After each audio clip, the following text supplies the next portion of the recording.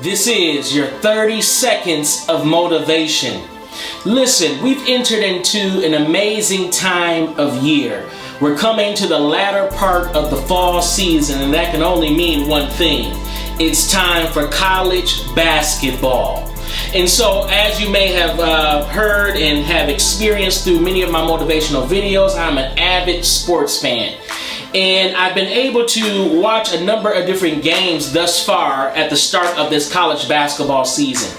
And as I began to watch some of these initial games, some of the scores are very lopsided. You have some very powerhouse teams that are dominating lower class teams. And this prompted an idea in my mind to go out and to search a number of local basketball teams in my area at the lower college levels. And when I did that, there were a number of preseason rankings that were listed. And it was something that I noticed on this pre-ranking series, is that a number of teams were down toward the lower part of the preseason rankings. And as I witnessed that, I began to think about what this would communicate to a specific team that has been pegged at the lower half of the standings. As a matter of fact, I zeroed in on the last place teams in the preseason rankings. And if I were on that team, what would be my mindset? How would I feel about the individuals within the conference and the media locally, how they pegged certain teams to finish toward the back half? And how would I feel if I was that last place team? And you know what?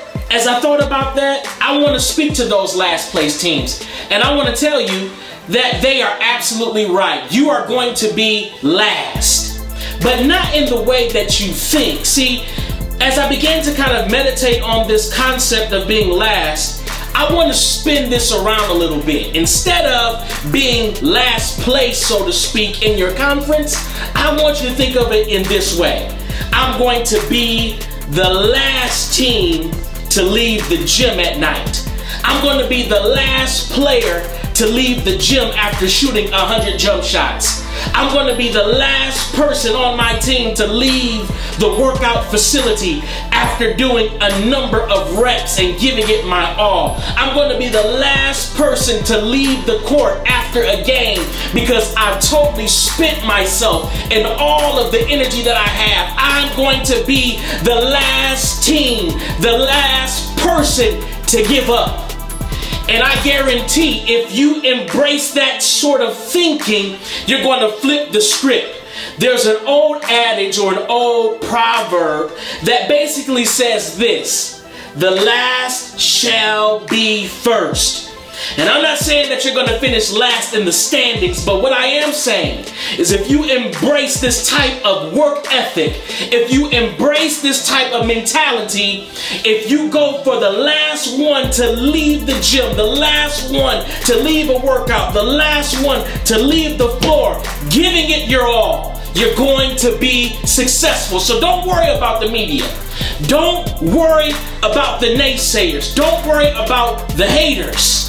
Embrace the last mentality that you're going to be the last one standing. This has been your 30 seconds of motivation. Let's get it.